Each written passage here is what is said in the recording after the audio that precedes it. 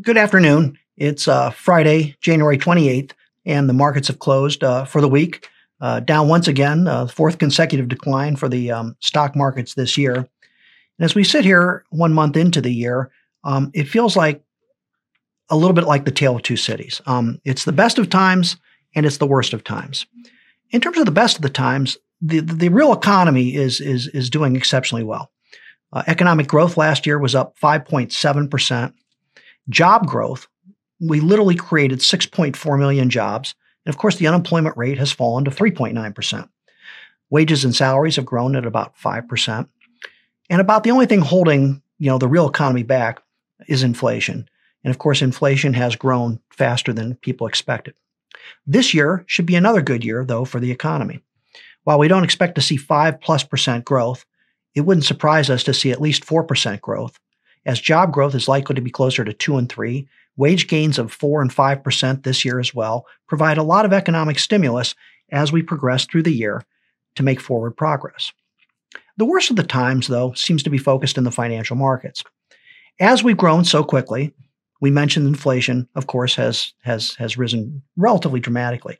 Federal Reserve is even perplexed, was hoping to see it roll over by now, but yet it hasn't. They've even admitted that they're probably wrong about the transitionary status and likely to be sticking around. And they want to take action, and they're going to be forceful this year about trying to push back with their monetary accommodation, taking some of this stimulus away.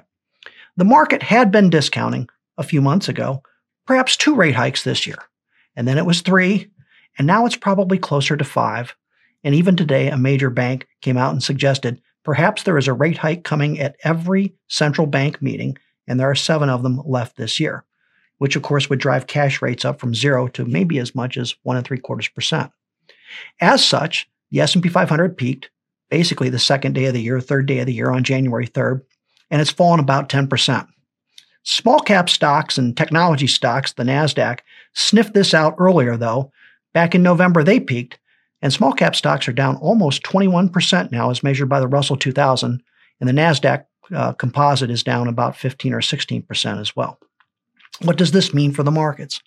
Well, historically, the markets are now in what you would call a technical situation where they're below their long-term moving averages.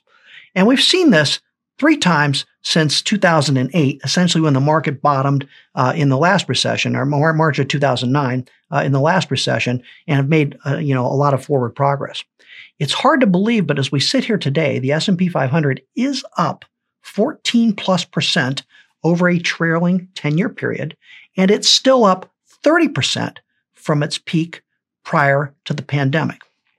So as the market breaks down and moves through its moving averages, it typically has to settle in, and this takes a while. This takes a process. Bottoming is a process.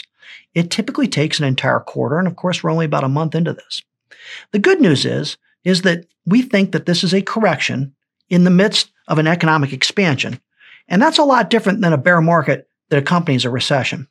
So in other words, while we expect to see the markets pull back, we also expect to see them bottom, and then we eventually expect to see them make some forward progress. Our equity team still thinks that stocks have a chance to be up by the end of the year. On average, 1 year after the Fed begins to raise rates, stocks are up on average 5%. And 2 years into a rate hiking cycle, they're actually up 10%. What could make stocks do this? Well, earnings are still growing very rapidly. Valuations are getting better, and eventually the market will over-discount the amount of Fed accommodation that they're going to take away. So we're still optimistic that the market can pull out a gain for the year. It's been a tough year too for bonds as well, because of course interest rates are moving up. The 2-year Treasury is up about 40 to 50 basis points, and the 10-year Treasury is up over 25 and almost 30 basis points year to date. And of course, bond prices move inversely to the changes in interest rates. They're down as well. So it's been a lot of tough financial market news, but a lot of good economic news so far to digest. We'll be back in a week or two to talk about whether we're any closer to a stock market bottom. I think we will be. We're likely to try and work through this in the first quarter, and then we'll try and build a base and finish out the rest of the year in what's going to amount to basically a very strong year for the economy, but a much tougher year, finally, for financial markets.